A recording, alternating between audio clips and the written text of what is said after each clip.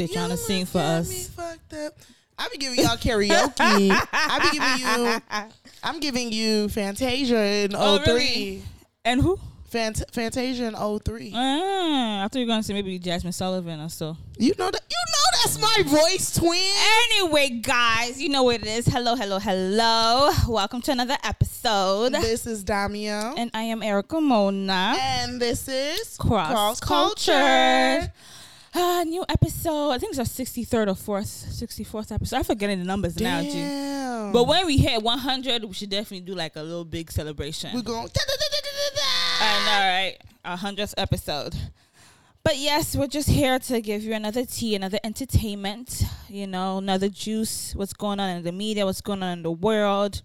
And Dami, what do we like to start with? We like to start with the topics. Hot topics. Awesome. All right, you guys. This week I purposely wanted to play a little bit of Chloe Halle because I wanted to acknowledge Chloe for breaking the internet. Listen. Because Chloe been breaking the internet. Chloe said, once you take away the Halle, I'm Chloe. She wanted to show that she's big sis, okay? Gee, somebody said, Chloe said, watch out now, I'm grown.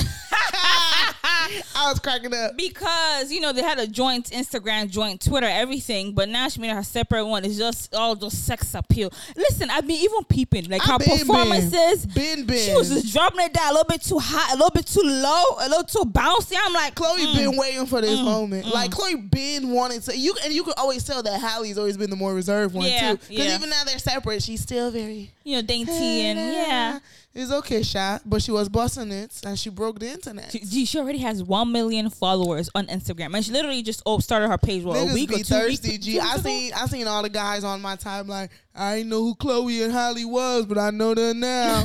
I'm like, y'all. They also have 2 amazing albums. You guys should check them out. They do. But I bring all that to say, we had a new challenge enter the TikTok, Instagram world, the Bust It Challenge. Bust it. With Miss Erica Banks. Yes. I mean, the challenge has been taken over. Like, that's the new thing all over social media. It's quite interesting. It's fun to watch. You talking about it's interesting. I mean, it's fun to watch. Some is cute. Some people do too much, whatever. But the song came out a while ago because I thought it was a new song. Yeah, but actually, March last year? Yeah, like the beginning of quarantine. Wow. I used to work out to it. It was in my female rappers Are you serious? playlist. Yeah. You see TikTok, these celebrities, they need to be thanking TikTok because that's actually what's really helping them. And, the song TikTok, the challenge, has not really made the song really blow up. And she's part of what, 1501? Yes, 1501 Entertainment, which is Carl. What's Carl's last name? Crawford, I think. Yeah, Carl Crawford. That's his name. Eva Lozada, baby daddy, as well as that's Meg the Stallion's label. Yeah, original. Not anymore. I think she's technically still No, I don't think so. To them. I think she is still under them. Roc Nation manages her, but I think she's still under 1501. I don't think her contract is over. She had that little lawsuit, but I don't think she's out of her contract. That's interesting. Mm-hmm. That is interesting. So technically her and Erica Banks are label mates. And if y'all remember, there was a lot of controversy over it's Erica Banks trying to be like Meg, and is she copying her style? Because I don't really see that she is. I don't see that. I don't see the similarities in the flow. Not really. It's because she said she says that. But I feel like that's a regional thing. That could be a Texas thing. Yeah, I think that's that's just how Texas girls rap. Do you think that, the label that they're being shady towards Meg Thee Stallion? Because sometimes some of their posts, I think the only part where I say maybe they're being shady is their little friendship or whatever they have with, what's the ex-best friend's name? Oh, Kaylee? Yeah. Casey. What's her name? Kelsey. Damn, we forgot her name. Kelsey, yes. Because, they post stuff together and they're like, oh, yeah, loyalty, make things like that. I for sure think that I think that Carl is being the petty one. I would like to hope that Erica isn't trying to be in it. I think it's mostly Carl. Like Carl is trying to prove that fuck you, Megan. I can make another Megan. Exactly. You know what I'm saying? I think that's what he's trying to prove in this point, which is just like, what you arguing with women? Erica did an interview and she said that if she is asked to make a song with Meg Thee Stallion, she would. because she said business is business. You know what I'm saying? So she said she has no beef with her. And unfortunately, she is, in between. It seemed like she's caught in between the crossfires of the whole drama. Mm-hmm. But I've not heard her personally say anything against Meg Thee Stallion. And neither has Meg Thee Stallion said anything concerning her either. So that's that. So let's transition from that topic to something a little bit more serious. So we have another incident of domestic violence. Seahawks. What does he play? Linebacker. His name is Chad. It's Chad Wheeler. Chad Wheeler was arrested in a felony under suspicions of domestic violence. I don't know why they said suspicion. He beat that girl ass. He really did. So he's a well-known football. Well, I don't know if he's well-known because I don't watch football like that or whatever. But this literally happened a few days ago and apparently he has a history of domestic violence. But he did beat up his girlfriend so bad, like choked her. And that even when she woke up, reports said that he was like, damn, you're alive. And when he did call 911, he said that, oh, she's dead. And even when they came, they saw him eating. So it's just like, wait, that's what? Terrible. Now, reports are saying that he does have a history of bipolar. He is bipolar, and that he was off his medication at the time. And he has even put out a statement or tweet, which are statements, I guess, these days, saying that, he does apologize for the shame, the disgrace, and the turmoil he's put his family, his teammates, his fans, and his team in. By the girlfriend.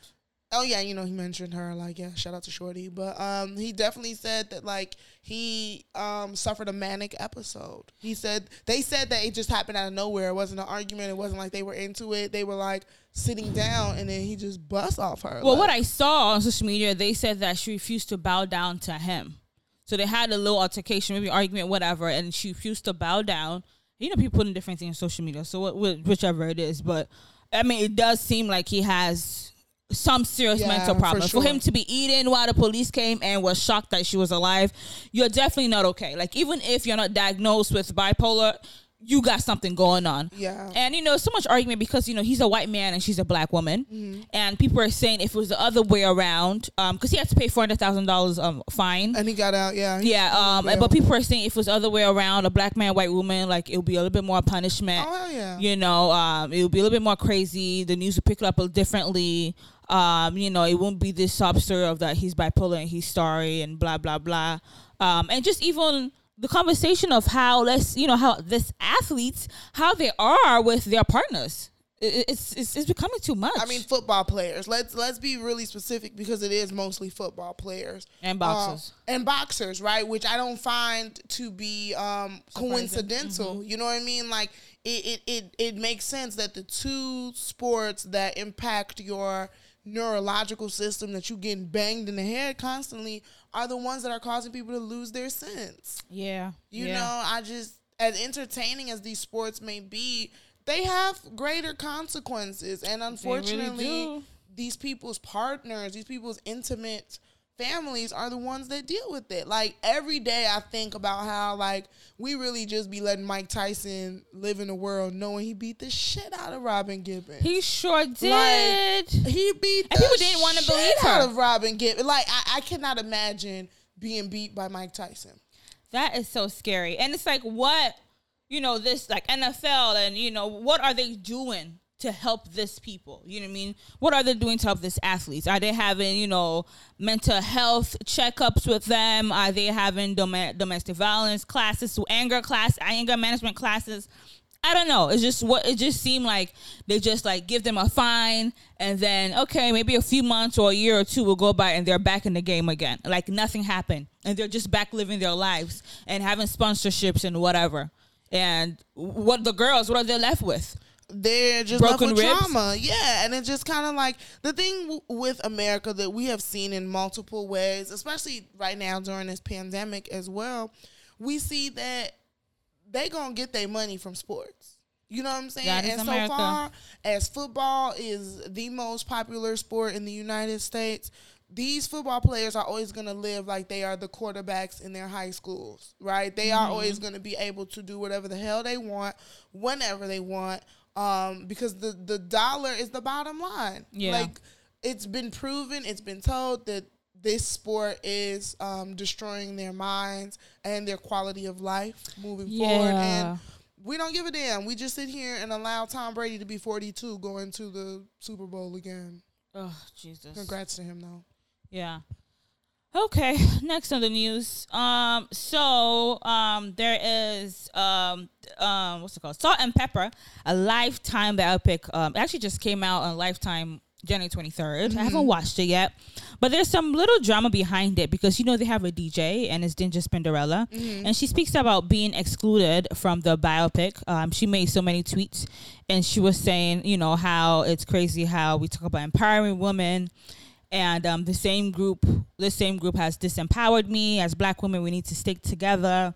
She's upset that Lifetime has wrongfully excluded her from every aspect of the development and the production while using her image throughout, showing that she did play an integral role in the group's story and success.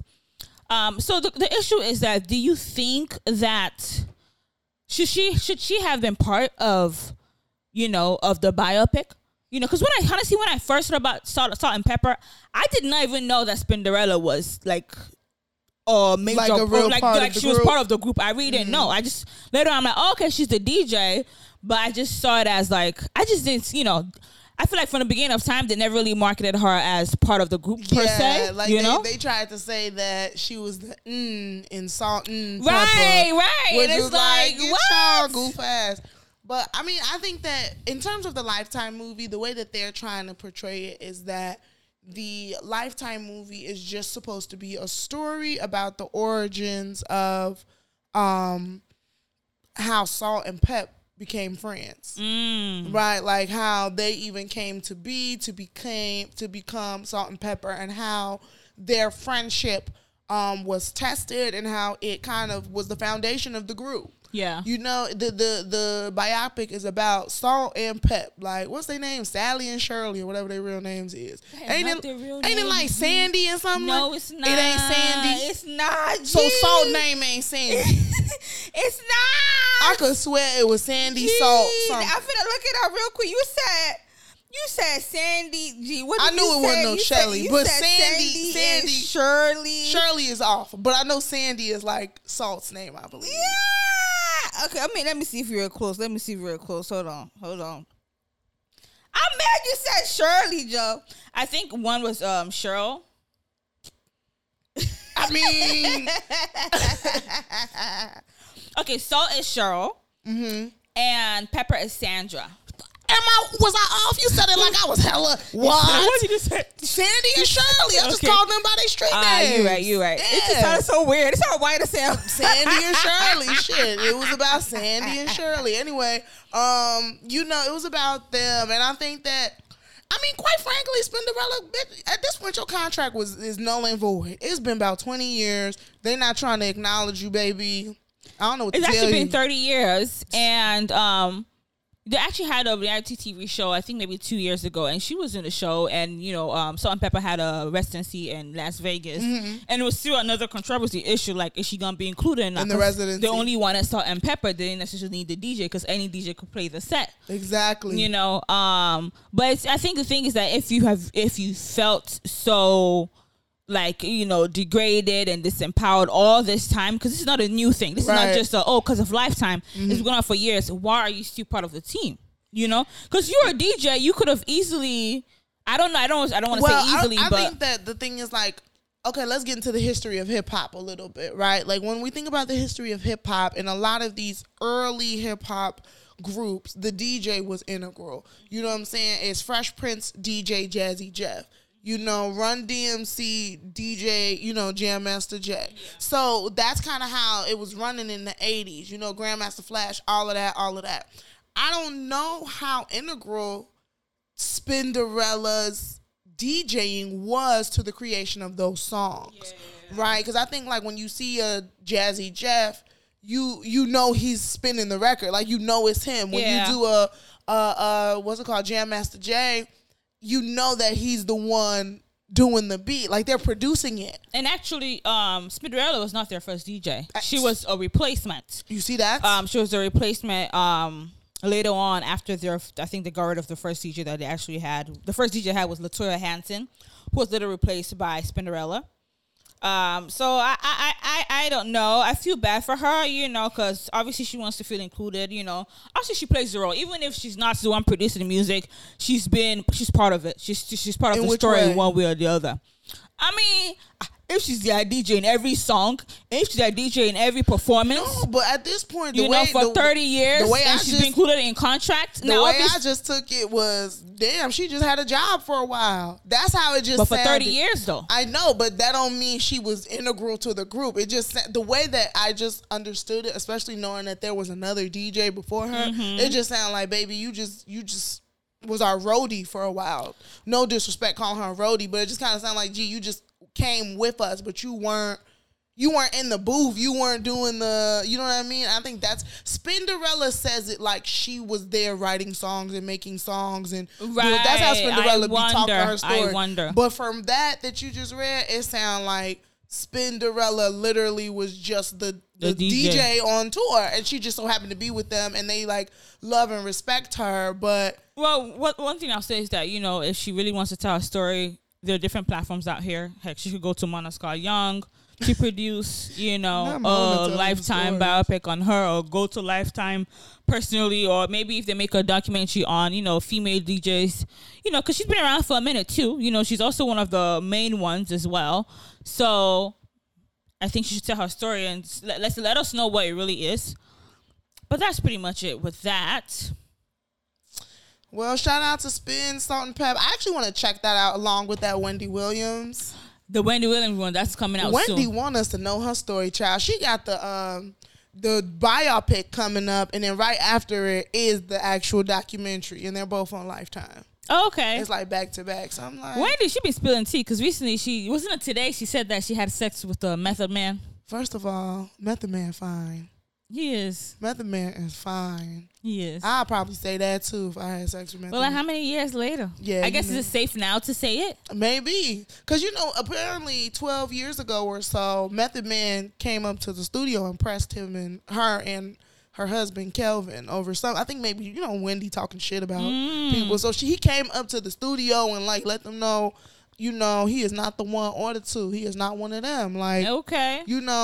Calm down. But I don't know. I don't know what's been possessing Wendy lately to just kind of be out here. It seemed like she was calming down. I don't know. Yeah. People are trying to be like, oh, she's back on drugs. But I don't know. I don't attribute every fuck up in her life to her drug addiction. In other news, so it's a history with, in media that, black people are not really catered to. So Monique Coleman, she was part of the High School Musical. What's her name in High School Musical? Because I know you love High School Musical too. Why does he be painting these narratives like I love? You love High School Musical? I watched it and I was as invested as every other. I was not invested teenager. Though. I would say at the time. Maybe teenager that was around though. And so say you were invested. I just say you love. Did I even say anything bad? You loved High School. You were a Disney kid. I was a Disney kid. Yeah, it's not insulting that. Are you feeling insulted? But what was her name on that? But anyway, Monique Coleman, she was saying that she wore headbands throughout the whole, because it was like 3 movies, right? Yeah, it was 3 movies. She wore headbands throughout the whole movies because there was no black stylist. And mind you, this was 2008, 2009, 2010.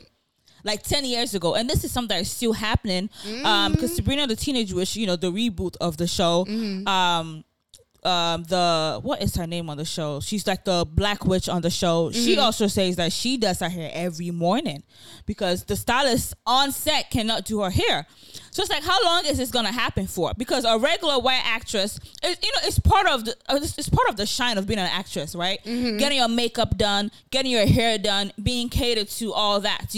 All that's supposed to be paid for. Exactly. So the fact that you as a black actress, a very good black actress, and your hair is not being done, you have to be the one sitting in front of the mirror hours before. You have to wake up earlier, be on set earlier, just because there's no one provided for you to get hair done. It's insulting. It's like, how long is this going to happen for? I've definitely been on a set where it's like they didn't know what to do with my hair, and as a matter of fact, they destroyed my hair because I came through and my hair was laid. I had some weave on. It was when I was working Chicago PD, and I had my hair slick. And honestly, all they had to do was put it in the bun. It was already straight or whatever, but they were like, "Oh, just go to her to put it in the bun."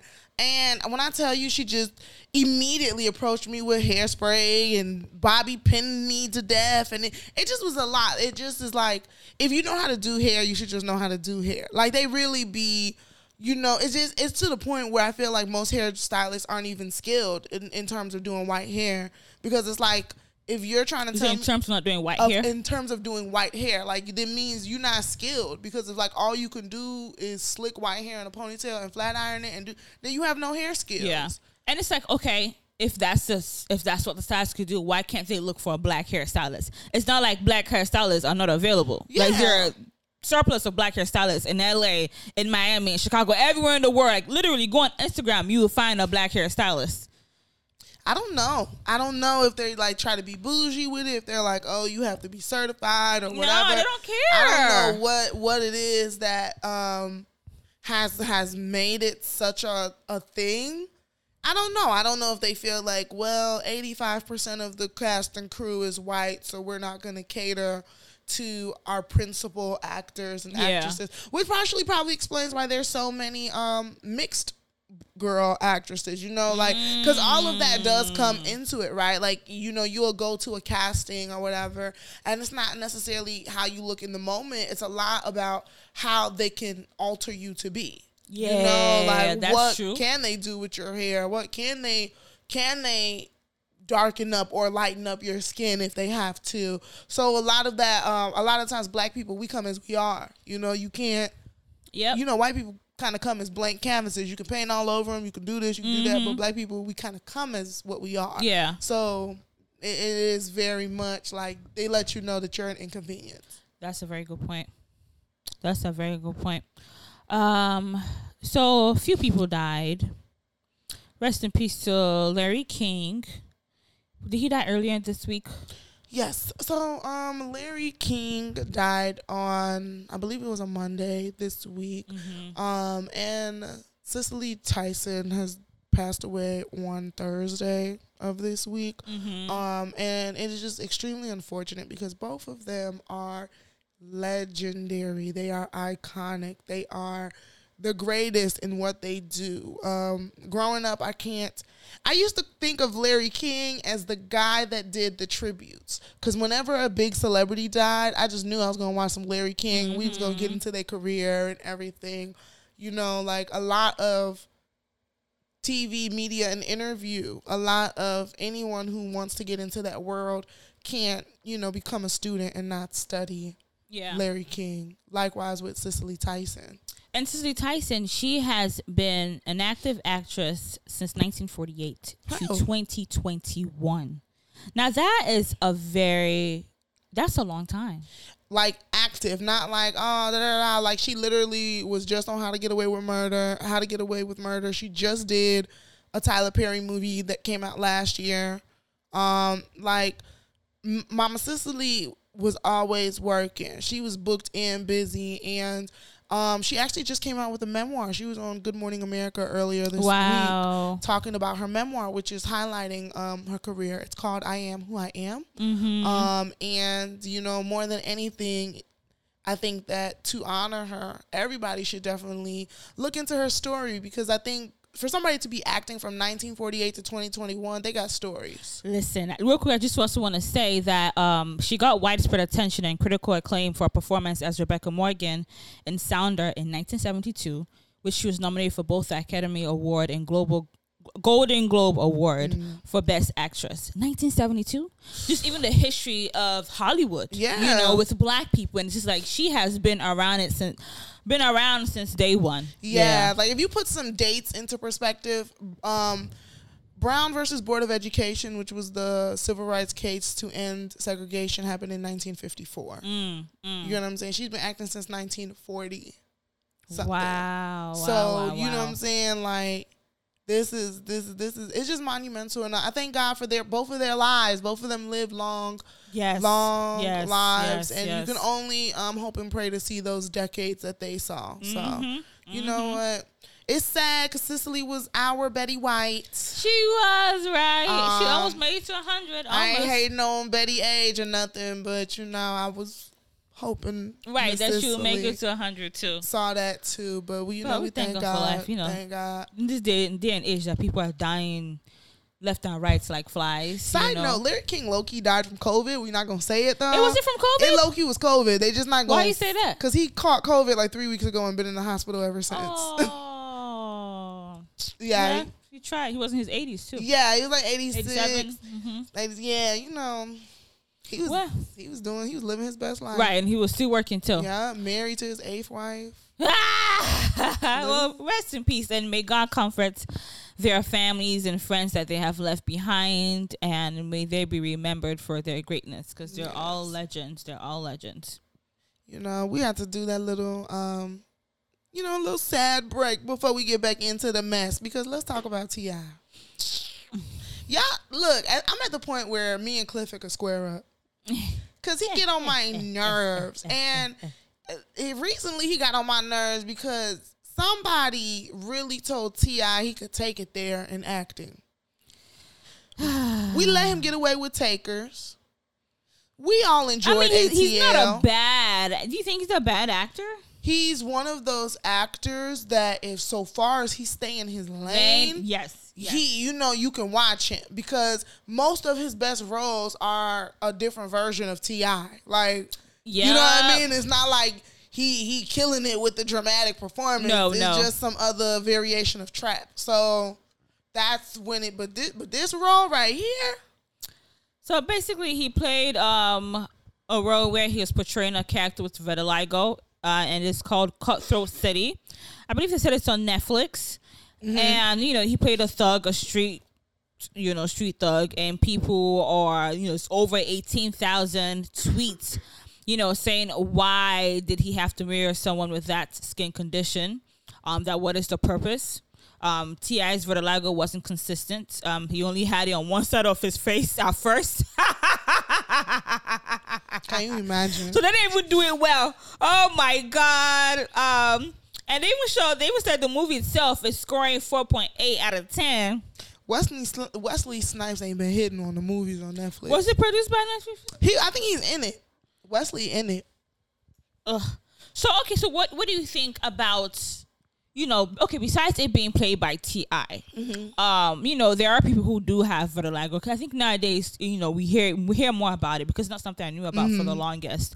Now there's more awareness. Do you think like they should have found someone who honestly has that skin condition?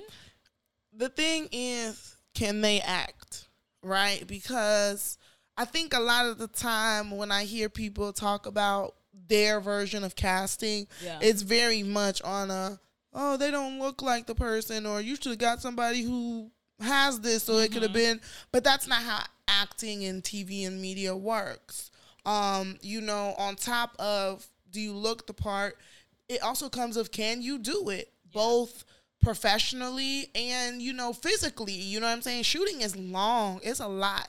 Now the skin condition has nothing to do with the shooting, but could the people perform? Did you find somebody who had vitiligo who was performing? Granted, T.I. is not like fucking Denzel or nobody, but he's T.I. He got star power. So yeah, I do think, because I know also that conversation also is with people who have disabilities too. When actors play people who do have you watched I Am Sam? Sean Penn? Mm-mm. Oh, it's such a great show. I think he played a father who has Down syndrome, I believe. Oh wow, man, he played it to the T. I was crying and stuff. So it's like with that. So like with someone who has Down syndrome, or with someone who has a mental health, like Radio or the Rain Man, or any of those. So do you think they should have found someone who has Because it's as you said, how would it work out? Because shooting is not easy.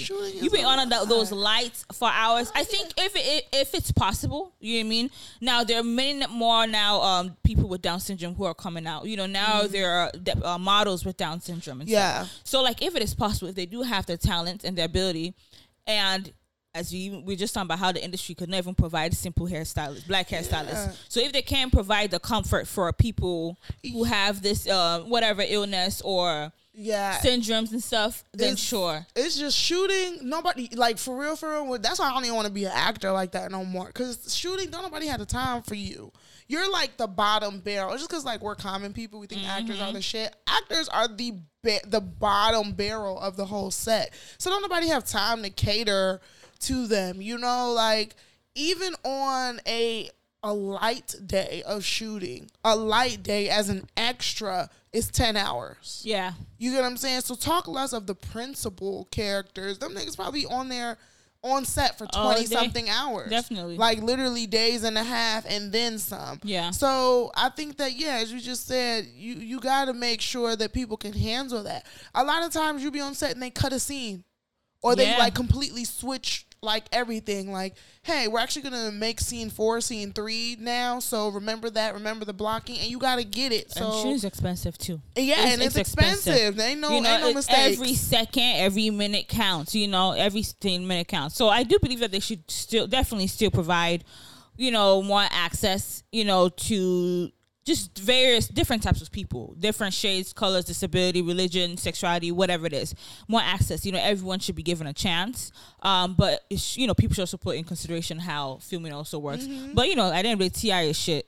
No, for real though, T.I. I think that ultimately, the thing with Hollywood that I hope is the trend they try to bring back is casting non-known actors, because at that point. It wasn't like when T.I. did Takers. Because remember, when T.I. did Takers, I feel like that was him really trying to prove that he can act. Yeah. Because ATL was basically his life story or whatever, so didn't nobody count that. So when he did Takers, you felt him trying to act. Yeah.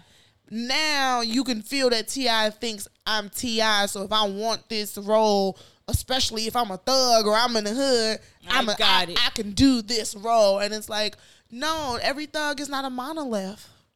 There are variations of thugs. There are, right? Anyway, let's talk about One Night in Miami, because we both watched that. We did watch One Night in Miami. That is so basically it's a fictionalized meeting of Malcolm X, Muhammad Ali, and Jim Brown and Sam Cooke in a room at the Hampton House in February 1964, celebrating Ali's surprise title win over Sonny Liston. Yes. I think it was a great movie. Great movie. So the movie, the events in the movie were real, but the dialogue and the way that they portrayed it were fake. Mm-hmm. So just for the listeners to understand, like, they really were in Miami, right? Like that combination of people, and they have a picture, and this is a great love child of a picture. Definitely. And this was directed by Regina King. And the screenplay is by Kent Powers. And I believe they did a great job, especially the fact that they didn't get actors that are well known like that. So just to, spotlight this actors, it stars Kingsley Ben-Adir, Ellie Gorey, Aldous Hodge, and Leslie Odom Jr. And they all did wonderful. I feel like they all tapped into the character to above the and beyond. For me, my favorite was the one who played Muhammad Ali, man, with the accent. He was fine too. He was cute. His booty looked nice. But also conversation, because I was with a client and he was saying how at first he didn't like, because there was a little friction, right? Malcolm X was saying that to Sam Cooke's character, to Sam Cooke's character, that, and even to Jim's character too, like they should use their talent as a weapon, right? Yeah, that they should do more with their talent to help to fight, for Black people and stuff. And he, my clients mentioned how that he felt that it was just putting Black people against each other. He didn't like how the movie just showed them arguing. But I said, I think it's necessary because this is conversation that does happen within the Black community, right? Because everyone's fight is different. Sam Cooke was saying that, I may not necessarily like make songs about fight, Black power and fight exactly. But I own a label company, I'm making ways for Black artists, they're under me. I write songs for white people and I'm making money, and he was like the richest person who writes songs for the number one artist, so it's just like, I may not be as out there, whatever, and I may sing love songs, but I'm also fighting my own fight in a separate way. And, as Black people, we definitely do like to critique each other. Yeah. So much. Like, are you Black enough? How do you show your Blackness? What do you do in the community? One of my favorite, parts is when they straight asked him in that moment. Sam Cooke asked Muhammad Ali, like, not Muhammad Ali, I'm sorry, Malcolm X, like, what's your job? No, so he's like, do you even have a job? He's like, look, the rest of us have a job. Right. You the one who stand out. And that's, I think that in him saying that, yeah, it was shady in the way he said it, but what he said was very important, and I feel like it's relevant so much today, because so much we see people who get on here and critique people who have something to lose. Because him saying what's your job? It wasn't to say like you a bum nigga. Obviously he Malcolm X. Yeah. But he was to say you don't have anything to lose. Yeah. You know what I'm saying? And I think that this is the conversation that we see a lot today with a lot of our celebrities, and how we critique them, right? And who we decide to critique, right? Like when people are yelling like, "Oh, YFN Lucci, you ain't say shit about George Floyd." I'm not looking to YFN Lucci to be the one. You know what I'm saying? Like he's not even established enough for us to look to him. Yeah. To Lil Baby, I don't even look to them. They're not there yet. Exactly. But I do look to people who have less to lose. Yeah. Like the Diddy's, the Jay-Z's, the Beyonce. Because at this point, who's talking to you? Exactly. You know what I'm saying? Who's telling you? So I think that like really. It also kind of put into perspective, like, damn, as impactful and powerful as it is, protesting is not a job. I mean, I guess it's not a paid job. It's not a pay. Yeah, you know what I mean? It's not an occupation. Yeah. But I guess people say they're activists, they put that. That shit ain't a job. And I think that's why I was like, man, as a matter of fact, run that back for the people in the back. Because I think there's a lot, like, activism and what it is today. I like that he said that too, because he let it be known that like to do this, to fight for our people it's not a career, a lucrative career. That's how people have treated it today. Like, I'm gonna get this cause off so I can get this hashtag so I can do this so that I can, now be in the news for this one event, and now the rest of my life is I am. And you know what I noticed that some people do, because this is somebody I went to high school with, and I see that he's an activist. He holds, he hosts or whatever, like all this protest that happens. And the next thing he'll do is like post GoFundMe, GoFundMe account. And it's like for him personally. Yeah, it's like GoFundMe, help me to, get on my feet, whatever. Because as you said, it's not a paid job. You know what I'm saying? I do think in a way it's a job because it is time consuming. You're using every single part of your body to do it, but it's just not a paid job. And it's one of those things that it can never be a paid job. It can never, yeah. And one thing that I do like that Jim Brown said, he says that I'm not a weapon.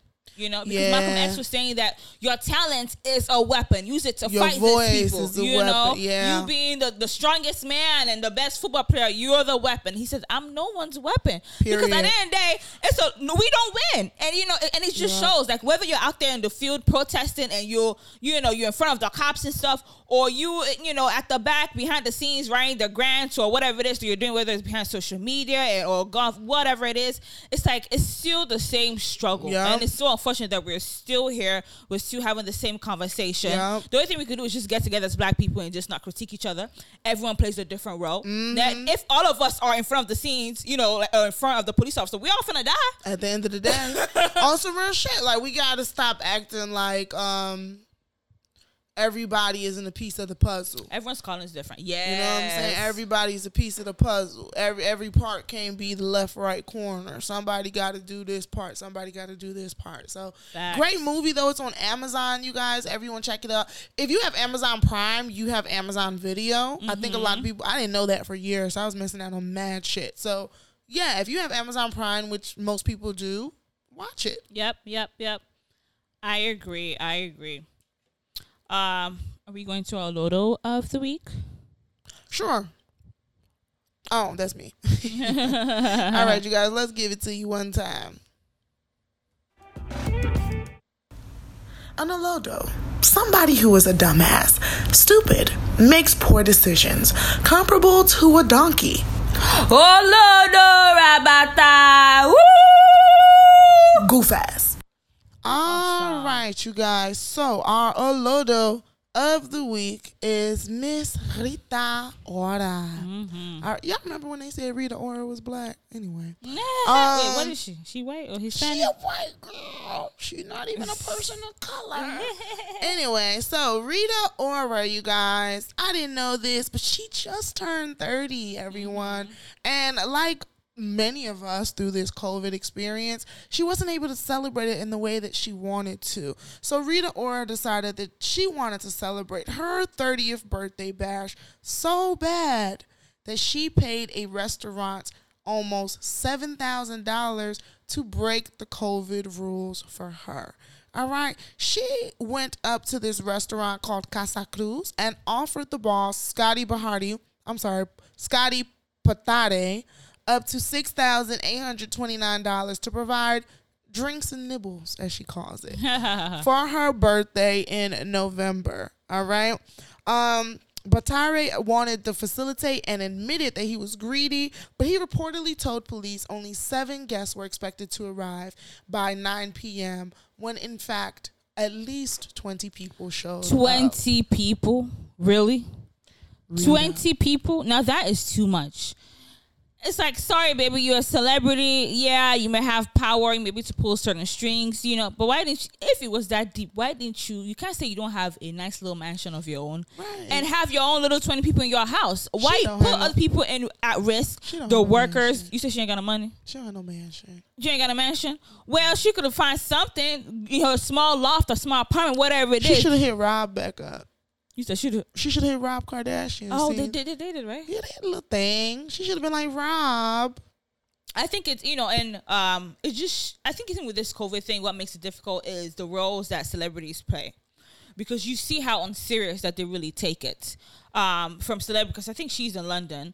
So for celebrities in London to even here, we see celebrities in ATL throwing listening parties, going club events, whatever, and this birthday parties, public spaces, knowing that we're in a critical climate. Like this is a global pandemic that is affecting everybody. Like your 7K is not gonna heal people from COVID. Knowing that they gonna get a vaccine. That's another reason I'm telling y'all, stop just listening to the internet. Do your real research. A lot of these people who trying to make it seem like they have the money, the resources, and the time to go get vaccinated whenever they want to. Yeah. When and if this shit starts hitting the fan in a deeper way than it is already hitting, and people are like, oh no, I need my vaccine, I need this, that, and the other, and it's unavailable. These rich people, the people you see in Atlanta turning up, the people that's making you feel like you don't have to do, I guarantee you they would have had theirs 3 months before you even thought about it. Okay. And listen, everybody's dying from this. This COVID is not a respecter of who's a celebrity or not. We see how the celebrities had this stuff, so she definitely is the Lodo of the week. With her goofy ass. I care for the culture. Would be the first 3 black men. Basically, they own a gourmet sliced bread company. So they're 3 best friends, and the bread company is actually going to be called the Black Bread Company, which is super cool, right? I don't think I've ever seen any black-owned bread company. And they're launching February 2021, so they're not out yet. Like yep. In a week or two. It says coming to a bread aisle near you, and they're from Chicago at that. Ooh. So shout out to Chicago. Woo, woo, woo. And just see 3 black men, 3 best friends work together to create a legacy, for their family, for the culture. So this is a wonderful thing. So I can't wait to see it. I hope it's good. I was going to say, if it ain't sweet, I'm telling you. But I'm sure, we have flavor now. If it's not like I get bread. We have flavor. So it's just nice to see that we need to see more of our things, more black-owned things in this grocery stores. I like that we're branching out as black people. That we're not like, you know what I mean? I think the days of rapper or athlete are behind us. Uh-huh. You know what I mean? Like, we're not just looking to that to be our, I guess, get-rich-quick schemes, that we are pouring into our other interests. That's not our only talent. We're not just singing and dancing. Go ahead, Baker Boys. Okay. So, all right. So, today we are discussing public relations, right? Public relationships. Yes. Okay. And announcements. So, you guys, you said an announcement. You announcing the public relationship? No, how people announce their relationships on social media. It's different levels of announcement. There are different levels of publicization. So Valentine's Day is coming up, guys. Mm-hmm. And you know, as Valentine's Day approaches, we like to help you guys out in this relationship stuff. So we wanted to talk to y'all about, being public with these relationships. Because we have our good sis from Chicago herself. We don't like to claim her too much because she be acting up. But Masika was cutting up this week. For those of you that don't know, Masika, Love and Hip Hop alum, has gotten engaged to evidently a guy that she's been curving for 10 years. Right. And, just as quick as they got engaged was just as quick as we saw them on social media claiming the relationship was over and that they were done and they were doing large press releases. And just as quickly as all those things happened, they were in Las Vegas again, lovey-dovey. Now, I know what y'all thinking. What the hell do that got to do with me? But I'm here to tell you all, y'all don't want to be having your relationships be so public to the point where now I have the ability to judge you. Because when I tell you I am judging Masika, I am judging Masika. This thing was literally I think it's all like a 14-day span, because first she was like, she was proposed to, and she was saying how I've known this man for 10 years. We've been friends. He knows me in and out. I curved him for whatever reason, but friendship is the foundation of relationship. Boom. They had this big engagement party to the extent that the man even gave her daughter an engagement ring as well. Oh, did he? Yep, he sure did. It was I'm like, even this COVID too, y'all having big engagement party like this. Can you imagine? Okay, no one's wearing masks. It was literally like 2 days after the engagement party, he started posting, you can't trust women. If I'm putting all my money down, all my investment down, what do you give me back? And she's also saying her all little subtweets too, like, people are users, you can't trust people, you never know people. And it's just like, so you didn't know all this stuff before you guys got engaged. Now, of course, people change, people spark, and people go crazy. But it's like within these few days, what was the tea? What was the drama? What was the fight that caused you guys to be like, okay, I am done? Publicly at that? Yeah, I think it's like, man, it be like that. I kid you not, I was with a guy and literally he met my mom 2 hours later. We was done. So it be like that. But it wasn't on social media. Hold up. You say you met... You just gonna drop that like that? I did. I was trying to just sneak it on in. You said you met a guy. It's not like you met him 2 hours before. No. I said I was with a guy. He met my mom, and in 2 hours we were done. Like, yeah, we went from meeting the parents to it's over. It's over. But they didn't play out on social media, and I think that's always the thing that kind of gets me in these situations. It's like when you opened up your app, you clicked the story, you started typing, you looked at it, and you still posted. Exactly. Like, and how do you expect? And then after you want to be like, I have a right to my privacy. It's my life. Don't judge me on how I do things. We're human beings, right? I mean, yeah, we all shouldn't judge each other, but we're human beings. We all talk shit about each other, no matter what. You know what I'm saying? Even people we talk shit about people that we even know, right. So let alone people that we don't know about. Right. And then you giving us all this tea. Of course, there's gonna be shit we're gonna say. But just like for you to just post it and now expect us to be all hush hush quiet. That's impossible. Because in the first place, you did want us to talk about it. Exactly. I mean, how do you handle making relationships public to begin with? Because I think that this is like a subtle anxiety that most people feel with going public in the relationship. I mean, I'm not gonna lie. I'm trying to see. The last time I posted anything about a relationship, I think I posted a relationship. Damn, now I'm thinking about it how many times. There are different avenues to social media. There's Instagram, there's Snapchat, there's Facebook. There's the story, there's the story. Post. Exactly. Facebook post is like the official, like, I'm engaged in a relationship. I feel like that's for every low key. Facebook post is the engagement announcement. You telling both your mama, daddy, cousins, and you telling extended family too. You telling your teachers, everybody that ever met you in life. Yep. You right. Instagram is more of your peers and stuff. Okay. You putting the tea out, like, okay, whatever. Okay, and breaking news, shade room post. Right. If you put in your story, people do different style. They put their boo on their story. Close friends, real friends. Me too, I've done it before where it's like, I showed dinner. I just showed dinner plates at my restaurant. But I'm not going to show the face. That's how you do it. No face, no case. Sometimes you want to flex on people that I got a boo. Damn thing. I'm not fully available, So that's another level. Okay. I think the last time I did post on social media, like on Instagram as a post, was college. And it was Buddy's birthday, 21st birthday. You remember? And I feel like around this time, sometimes it's also like peer pressure too. Yeah. Like you also see everyone is doing it, and it's like, oh, why you don't post about a relationship, or you know, are you guys a secret, this and that? So sometimes you just want to hush people up and just like, happy birthday, boo, woo, woo, whatever, to make it official. Yeah. You know. And then what I did the most was probably Snapchat, because Snapchat is only a number of disappeared. people. You know what I mean? And then I know who was following. I mean, it doesn't mean those people didn't talk, you know? So the ones I posted on Snapchat, I actually felt pressure to do that. Damn, you had a lot of different type of relationships over there, Erica. You had ones you could post here, ones you could post there. That one from college, I was Instagram. I was young. That was 19. I'm 26 now. Come on, bitch. No, man. Because you're giving different level here. Ooh. It's different levels of dating. You know, young love. Anyway, Sha. So, Snapchat, I felt it was a guy that I, just talked to for a few, maybe like 2 months. And he's a social media person, right? And he likes attention.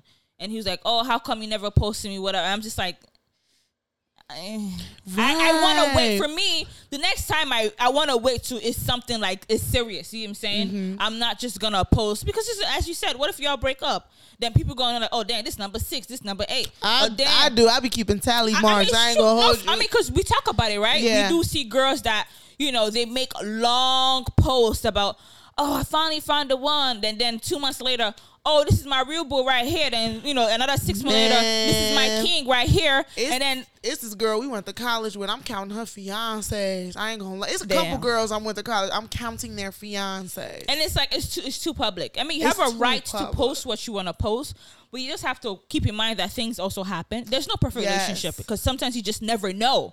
You may really think you may find the one and, shit happens. But after 2 times, you know what I mean? Take it, be slow a little bit. Because going public, I do feel like it does. It makes everybody in your relationship. It does. Right? Like, I'm trying to remember what was going public before Instagram or whatever. Like, what was that for us? Like, before it was like, you don't ever post me on your Instagram. What was we telling people? Was it MySpace? I don't because MySpace wasn't built like that to be like, oh, you don't post people or post people. So it's just kind of like this notion of going public. It's a double-edged sword. Yeah, it is a double-edged sword because it's like it is on one end like, oh, I love us just being within ourselves. You want to be free. You know what I mean? Show your love. I be on here talking mad shit. I don't know if anybody even knows if I ever had a relationship, if I was in a relationship for a long time, if I've had multiple. You really won't know. You know what I'm saying? I don't post nothing. Does that mean, is it because you didn't want to? You didn't feel the need that you wanted to sometimes? I will say this.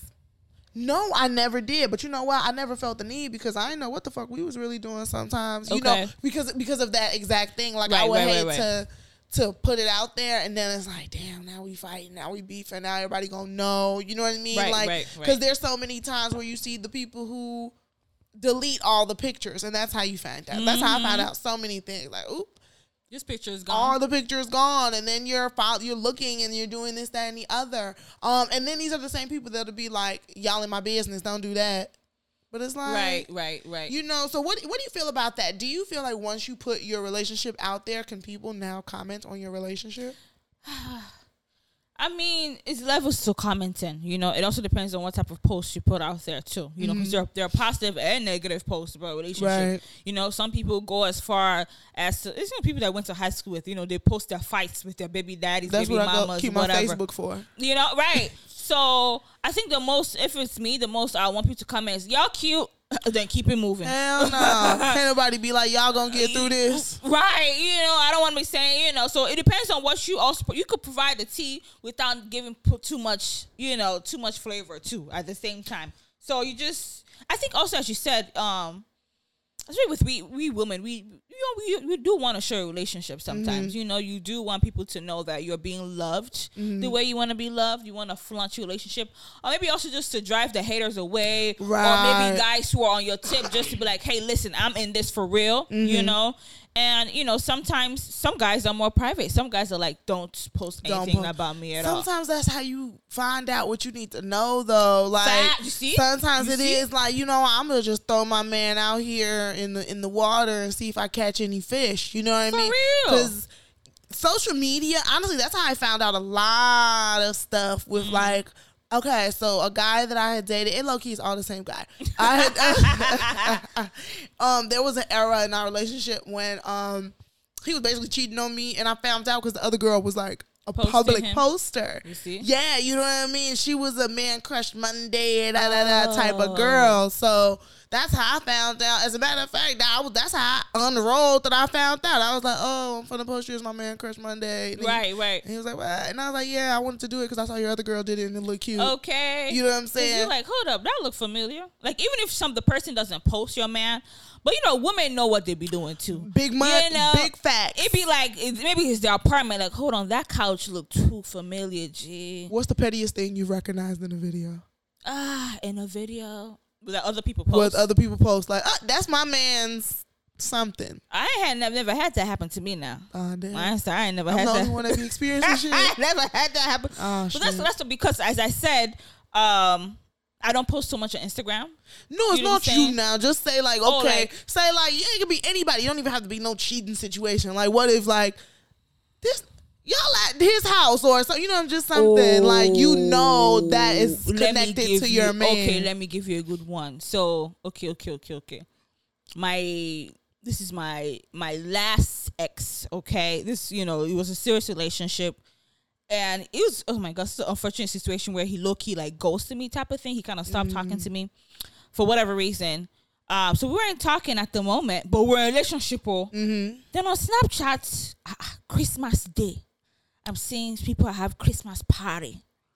I'm looking like, and I think I followed his siblings on social media. I think we're on Snapchat. Damn. Now Snapchat be my little whatever.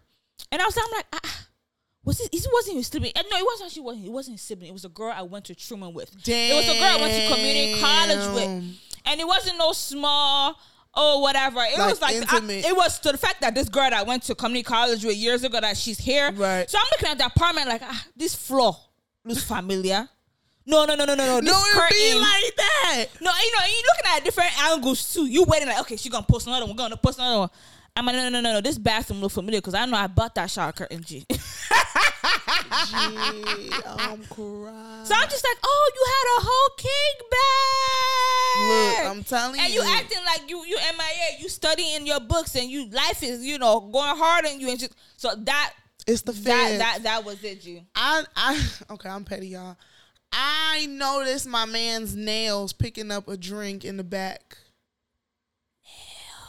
I knew his hands. It's the fingers. Y'all don't know y'all man hands. I knew his hands. The fingers. I knew his. I knew it, and I was seeing it because it was the weekend. We was all out in that city for the weekend because it was something going on, and it was this girl that I had knew that.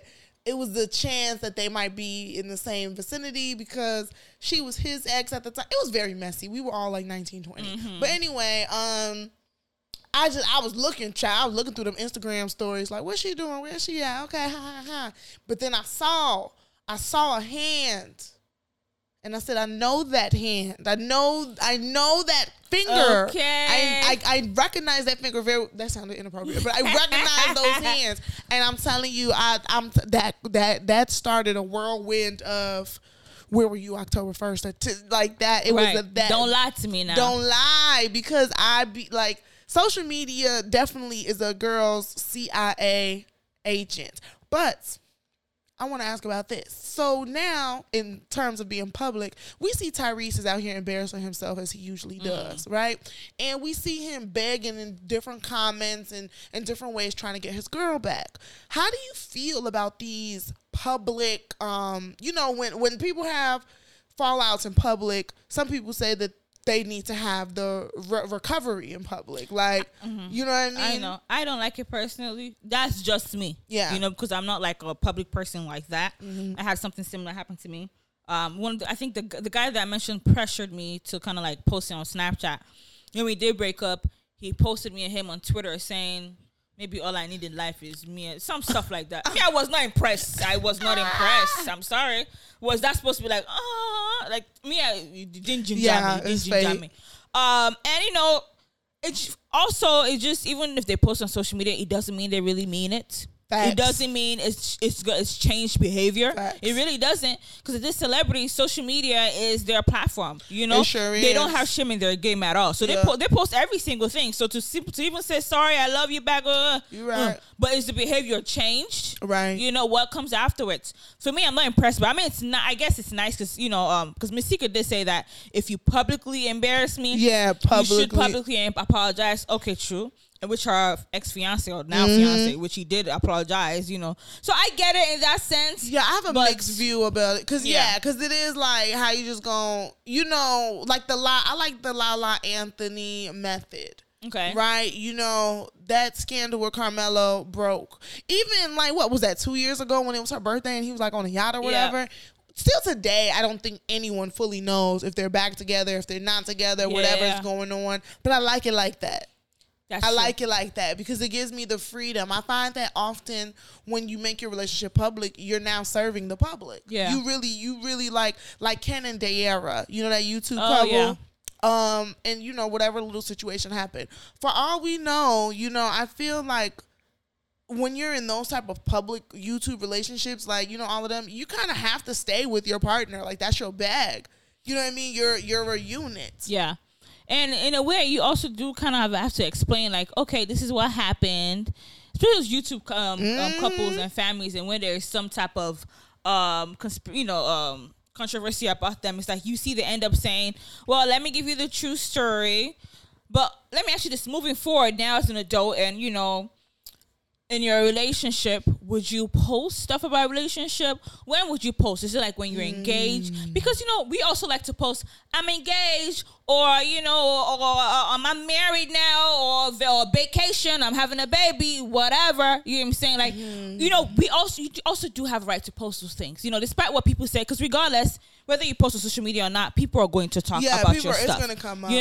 But as an individual, you have a right to post what you want to post. You have a right to showcase your life in whatever manner you want to do it, as long as you do it classy and as long as you know that there are risks to it. Yeah, I think I would do it naturally. I think it's when it feels forced, it's mostly when it's annoying. Because there's somebody that we know that she used to just stay posting her man. Like, and it just would be so inorganic. It's like, man, this man not even trying to be on the internet right now. Exactly. You just throwing him out there. Yeah. So it's like, at that point, it's like, no, relax. But I feel like if we, if we look good in the picture, we could show the world we look good, But I would hope to keep my relationship private because, it don't even have to be social media for me to consider it public.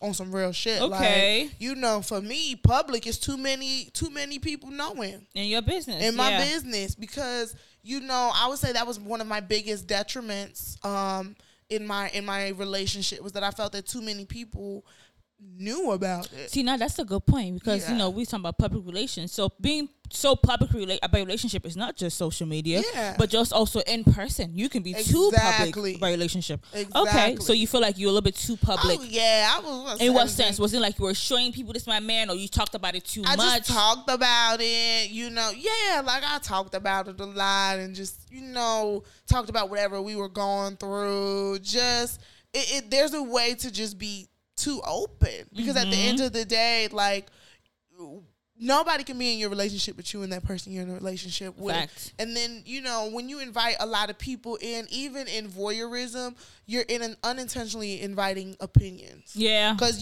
once you show somebody something, you cannot tell them not to have an opinion. You can say you don't want to hear it, but you can't tell them not to have it. Okay. And just even knowing that people have opinions on your relationship is just... It's weird if you say it out loud, other people have opinions on your relationship. So, I mean, personally, it's a mistake I learned from. I don't think I could do it again. I think that, when I get into my relationship, y'all might just see the wedding pictures. Right. I'm capping. Y'all probably will see it first date. But, I mean, there's all limits to it. Just know what you're doing, know what you're putting out there. People are going to talk regardless, but just have some class, it's not every time you have to give us a piece of full story. Exactly. Because another thing to me be putting full on story. Oh, we went through this and we did it. Exactly. It's not necessary. Weather through the storm. We don't need to know all of that, But that's just the life we're living now. It just really is. That's the life we're living. What's the moral of the story? Moral of the story, keep your mouth shut. I bet. Well, my little quote, it says, we're living at a time when attention is the new currency. Those who insert themselves into as many channels as possible look set to capture the most value. It's all about attention. It's all about attention, Everyone baby. wants to shine one way or the other. But that's it, guys. This is Cross Cultured. And we out.